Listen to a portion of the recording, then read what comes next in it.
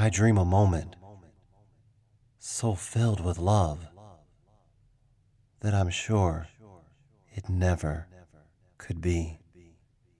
Welcome to the Dating After Divorce Survival Guide. After getting his master's degree in getting cursed out, his second master's in getting kicked out, Eric Payne decided to pursue his doctorate in getting his life right and staying in his own lane. But upon getting all his degrees, he realized he was a fish out of water in this new dating landscape. Eric was 28 years old when he met his ex-wife and was newly divorced at 43. The world had changed considerably since the days of StarTAC beepers, Motorola flip phones, and Yahoo Chat. It is vicious out here in these new streets where taking pictures of yourself all day long with a phone and posting them on the internet is actually a thing. The Dating After Divorce Survival Guide is the story of Eric's journey from love and marriage to divorce to dating to hopefully love and marriage once more.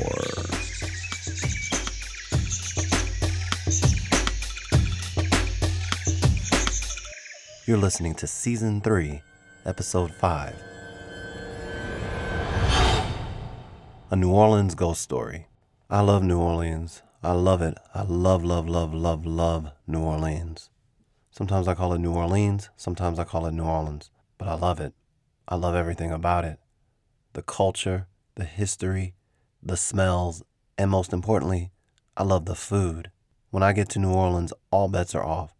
And I eat my way through the town, all the way through the town, from the Garden District to the French Quarter to Marigny to the St. Charles area and the Warehouse District. The first time I ever went was the first Essence Fest after Katrina, probably late to the game, but I went with the wife and the rest of the family, and we had a great old time for that first, I guess, inaugural or re-inaugural Essence Fest after Katrina. Hurricane Katrina, for those of you who may or may not know what I'm talking about when I said Katrina. Later on, I started going regularly once my child became a student at one of the universities in the area. And then after he stopped being a student there and decided that he was just going to live there for a little while and get into the restaurant business as a waiter, let me tell you, was that ever a cloud with a silver lining? Because that boy was hooking me up, had me eating all kind of stuff I hadn't really ever eaten before, all at discounted, employee rates. Or, if he couldn't, then his boys would, based on whoever, he was working with at a restaurant. I love beignets so much that I bought beignet mix and brought home that Café Du Monde super strong hickory coffee that is very difficult for me to stomach because I like my coffee the way many Caribbean and Latino people do, light and sweet. But it was a place that I loved. And it was a place, I love the art, I love the music, I love the energy.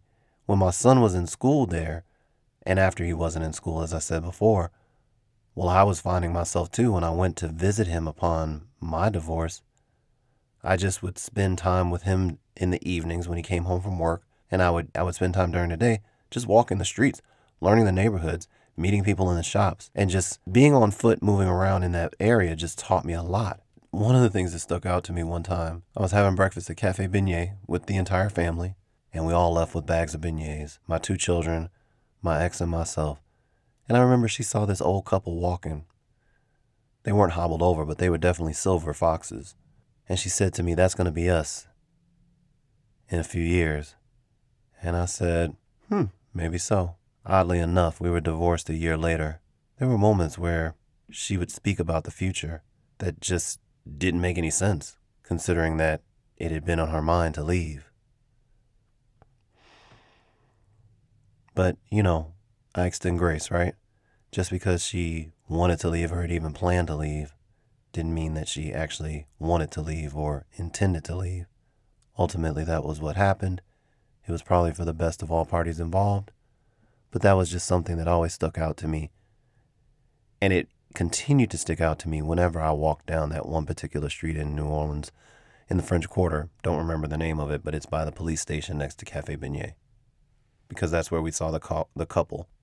So since I had had so much experience with New Orleans, going back and forth as a post-divorcee to hang out with my son and spend time with my son and learn the city, and since New Orleans had become a place where love had been but was no more, it only made sense for me to want to start love, spark love, experience love in the Big Easy. So when my lady friend from California, my internet crush said, where can we meet to kind of seal the deal on all this talking that we were doing? Well, it only made sense that we would meet in New Orleans. New Orleans wasn't halfway for her by any means. I mean, it was a 6-hour drive for me, a 30-minute flight for me. But the appeal, the luster, the lure, the sexiness of New Orleans was something that just could not be refuted. I had the perfect hotel. It was on the corner. It sat inside of a rotunda, actually, or on the edge of a rotunda. Hotel Modern. We could have a nice boutique room. And with her, I could do what I did by myself. Eat my way through the city, walk the Mississippi River, hold her hand, look into her eyes, and see if she's somebody that's supposed to be that somebody for me. I was excited about it. I looked forward to it. And according to her, so did she. So it was easy for me when I went on to my travel site of choice and booked a package with Hotel Modern for the days that we agreed that we would meet. I would be driving, and she would be flying. She had the dates. It was all set. And she said, cool, I can't wait. And I said, me neither. I cannot wait to have you in my arms. I cannot wait to have my hands on you. I cannot wait to look into your eyes. And I cannot wait to kiss you. And she giggled. And she said, me too.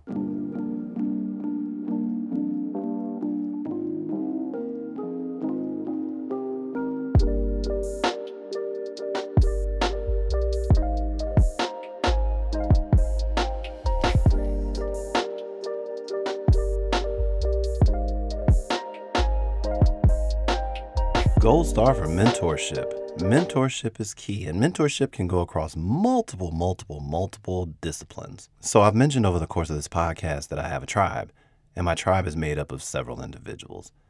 None of them really peers, with the exception of one. The majority of the people that are in my tribe are older individuals, older than me, people that are married, successfully married, or they're divorced, and I won't say successfully divorced, but successfully living life post-divorce. And some are women. I've shared that, but not in too much detail. Here's the detail. One individual has been assigned to call me on my crap. If I'm talking crazy, he shuts me down. One individual is the pragmatist. So if I run ideas past him, let's say job opportunities and so on and so forth, he breaks those things down into dollars and cents. He gives me the nuts and bolts, the reality check that I need, no matter what someone is offering to me, especially since I had entered into freelance work at the time.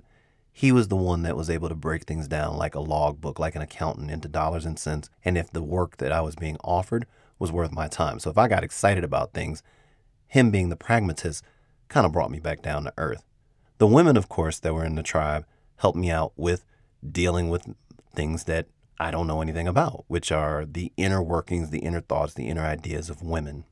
And sitting at the top of this tribe, the head council member that I've assigned head counsel, the one who hears everything, prays for me, gives his 2 cents, calls me, can basically speak on my life however which way he wants, is the individual, the military man who helped me move out of my house when I kind of was like refusing to move out of my house when I got divorced. I wasn't refusing to move out of my house, but I was dissociative. So I was having a very difficult time understanding that I needed to leave where I lived because I no longer lived there anymore. Now this head council member, I'll call him Mike, because that's his name, and that's okay. Mike checks in on me to make sure that me being one of his number one students or people that he's helped pull out of the muck, he checks on me, make sure I'm all right. It's a mutual kind of check-in, but he checks in on me, honestly, more than I check in on him. He just wants to hear how everything's going. He'll usually schedule a lunch meetup, which I will pay for, and we go from there. The thing about having a mentor, the thing about having people that are in authority, that when you give people authority over you, not, authority in a negative sense, but, when you give people authority and then you are honest with who you are and where you are and what you're doing and how you're doing it, because that is key, then what typically will happen is your view on a thing, no matter how rosy or positive or whatever, will typically be returned back to you as it truly is and not how you see it. So when I told my mentor, Mike, that I was going to meet up with a woman in New Orleans that I was very excited to meet, and so on and so forth. His response, the glee in which I shared this information with him, his response did not match my glee. He seemed genuinely concerned. So what's the issue? You don't know her. Well, I do know her. I knew her from whenever. Okay. You don't know her now. How often do you guys talk? I told him that we talked, a couple times a week. He said, Eric, look, I want the best for you. I know that, there's certain things that you want, and you are doing amazing. You are not even close to being the individual you were when I met you, because you were definitely in love with being in love with the situation that you were in. He said, I don't think I've ever met anyone as committed to being committed as you were. And I kind of smirked because I was like, all right, really? What are you trying to say? He said, no, I'm not trying to insinuate anything. You were definitely committed to a situation. The situation wasn't serving you, but you were definitely committed to it. And that is to be honored. That is admirable and honorable. He went on to say, all that glitters ain't gold. Do not rush into this thinking that it is something, because it may not be this thing. It may not be the thing that you think that it is. Well, what's making you say this? Eric, look, I don't know. I don't know how I come about these things, but she's in California. She said she's not coming to Atlanta. You're in Atlanta. You have a child that's like young. How is it going to work? I mean, we'll make it work. I mean, I don't know. Maybe she will come back to Atlanta. Maybe, I'll visit her. Maybe whatever. Who knows? Okay. And how long has she been divorced? I said, 6 months, a year or something like that. She says she's good. He said, all right. I'm not saying you shouldn't meet up with her. I'm not even saying you shouldn't have fun. I'm not saying you shouldn't have a good time. Within reason, of course. But just don't get too excited. Don't get too excited. And I said, okay. I mean, I appreciate it. Okay, I appreciate it.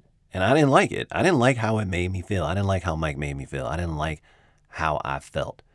But, that's why he was in my life, to give me the real deal. Whether I liked it or not, I knew it was coming from a good place. I knew he had my best intentions at heart, so I wasn't going to get caught up in my feelings like I used to when I was living a pre-divorce life, where when I didn't hear something that I liked, I took it personal and felt like the person had something against me, or felt that I didn't know what I needed to know and something was wrong with me. That wasn't it at all. The man had my best interests at heart. I wasn't sure what he was pulling from, but he wouldn't say anything to me that wasn't in my best interest, and I took that under advisement. I went back to my burrito, and we talked about other things. But we didn't talk about other things like a subject change. We just moved on in the conversation. And before the night was over, we gave each other the black man bear hug, which is the handshake, arm over the back. And then we wished each other well till the next time. I told him to tell his beautiful wife and lovely daughters I said hello. He said he would. And he said, I want you to have fun, Eric. Just watch your back.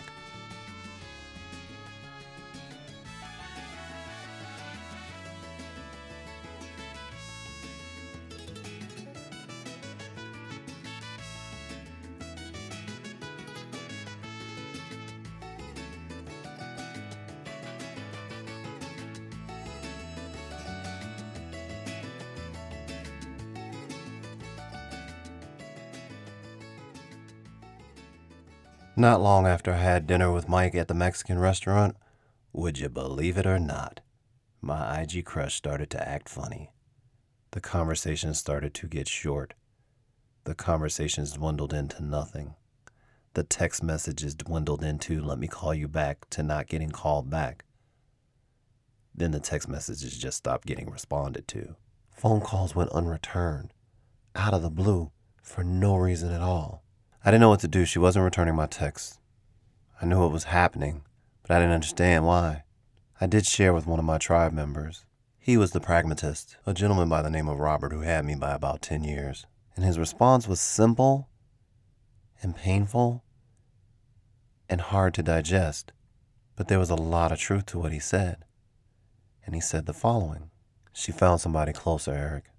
It's a wrap. But I've been talking to her all this time. And so is someone else. She found somebody closer, and this no longer makes any sense for her to be doing with you. But why wouldn't she tell me that? Psh, who knows why? Doesn't want to deal with it, doesn't want to hurt your feelings, doesn't want to have to deal with being responsible for your feelings, doesn't want to have to deal with your response. Pick a reason, but she's not checking for you. That wasn't his language, but that's essentially what he was saying. Well, what am I supposed to do? Well, if you want to go down to New Orleans and enjoy yourself, I say go ahead and enjoy yourself. If not, stay home. Count your losses, deal with what you got to do, and move on. I don't want to go to New Orleans by myself. I do everything by myself. Everything that I've done by myself for the last, I don't know however many years. I'm tired of that. Well, I hear you, but don't let her steal your joy. If you don't want to go, then don't go. I get it. But if you do want to go, then go. If going is independent of her, then go. If it is not, then, lick your wounds and move on. But this, my young friend, is not happening. Having learned from my divorce that not listening to others that know more than better than me is a recipe for not very good results, I took my council member/tribe member's words under heavy advisement, but I didn't like it, and it made me angry, and I didn't understand why she wasn't responding to me. And I'm what people call a tester. I test people. Maybe it's the Libra in me. I give people enough of a reason for me to walk away from them, wash my hands of them, do whatever. But I give people excuse after excuse after excuse until my case against them is airtight. The problem with this sometimes is that I do it at my own expense, at the expense of my feelings, at the expense of my mental health, at the expense of what I'm saying is that if you figure something out, if someone is showing you who they are, you don't have to wait until the case against them is airtight, especially if them showing you who they are is being done at your expense. But at this point in my life, at this point in my journey, this is exactly where I was. So I gave it one more try. One more try. And I called her. And I remember I was in my kitchen when I called. And my call got declined. It went straight to voicemail. So before the phone was ringing, before I was leaving messages, before text messages weren't getting responded to, this time my call was sent straight to voicemail, which meant she was at the other end of that call and actively rejected it. At this point, she didn't even want to hear messages. And I wasn't leaving crazy messages like, oh my God, why aren't you calling me? It was more like, hey, so need confirmation as to whether you're coming or not because don't know where I'm picking you up from the airport or anything like that. That kind of stuff. So I kind of smirked and I had to accept the bitter pill that my boy shared with me, that she was not checking for me. And I spent a day with that and still holding out hope that something could possibly happen. I sent her one final text message. I'm getting ready to cancel this hotel booking. If something is going on or something is going wrong, please tell me so that I don't ruin or mess up or whatever our weekend. I don't want you to come to New Orleans and not have a place to stay and me not be there because you're not communicating with me. She was communicating with me, all right. She just wasn't communicating with words. Ultimately, no call ever came through. No text message to alert me that all was well, but the trip wasn't happening. All was well, but something. No apology, no explanation. No, you deserve better than this. No, I met someone else and nah, just nothing. Not even a nah, not even a rude nah, not even a screw you, dude. Not even a you're too far, I don't want to do this. Nothing, just nothing. After talking, I'd say an average amount, a good amount, we went from talking every day to not talking at all. So, literally 15 minutes before my booking became permanent, I went onto my travel site. And with much dismay, I canceled the reservation. I was driving down Memorial Drive in Atlanta, Georgia when I did this. I did it while I was at an extended red light. The sky was changing colors from day to dusk in my windshield, and I couldn't believe it. I was angry. I was rejected. And more importantly, I was alone. I didn't understand. Like, tell me something. Just tell me anything. Just tell me something. Why are you going to leave me hanging after we made plans? Why are you going to leave me hanging after you opened the door? If you didn't want to do anything with me, then don't do anything with me. But just tell me. Why can't you tell me? Don't I matter enough as a human being to deserve an explanation? And this was a major trigger for me because I didn't get an explanation as to why I was being divorced. I was left up to my own devices, or it was explained to me in the middle of arguments, but no real conversations were ever had with me as to why what was happening to us as a married couple was happening. It was an indictment of me at every turn. You did this, you did that, you did this, and I'm out. There was never a speaking with, there was only a talking to. And this was more of the same. In her silence said everything. That I didn't matter, that I wasn't worth it, that I didn't even deserve an explanation. So the rejection, which would have stung anyway, stung that much more. And I was left with the worst thing in the world to have to deal with. My own imagination as to why things went the way that they went. In my life these days, I am extremely blunt and extremely straightforward. Haven't always been. But the reason that I am is because I remember the pain and the agony of being left to wonder when dealing with another human being. And I think by far it is one of the cruelest things that you can do. Life ain't fair. Never said it was. In the Bible, no one said that you wouldn't be ghosted. But this woman ghosted the hell out of me and left me up to my own devices.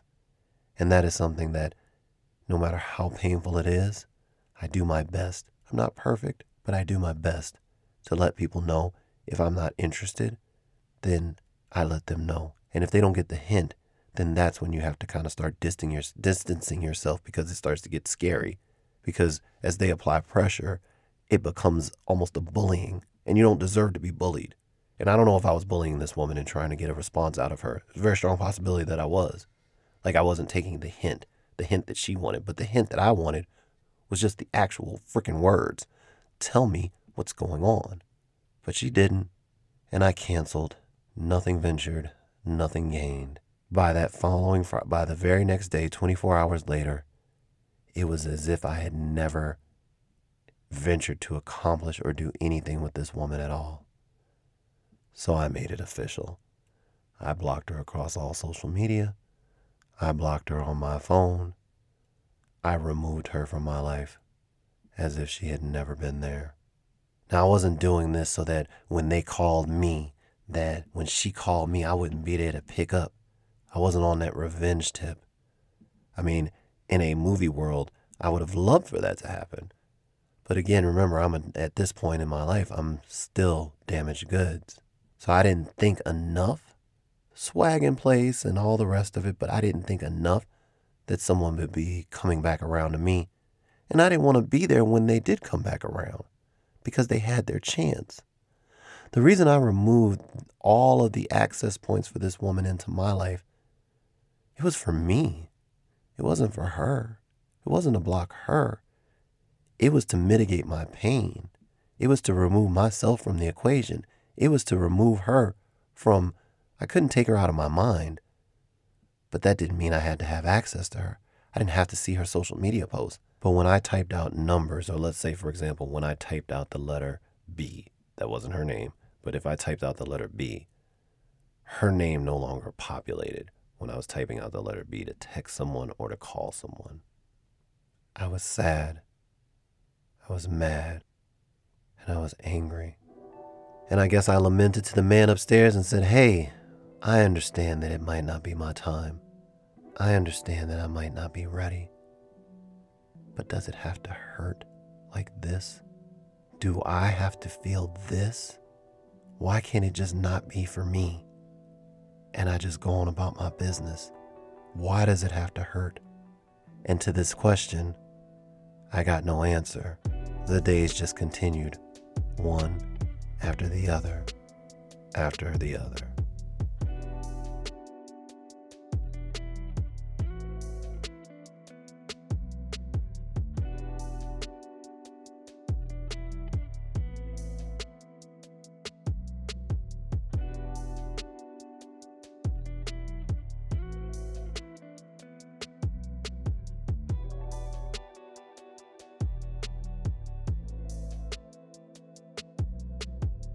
This has been the Dating After Divorce Survival Guide. Episode 6 is coming in 2 weeks. Stay tuned.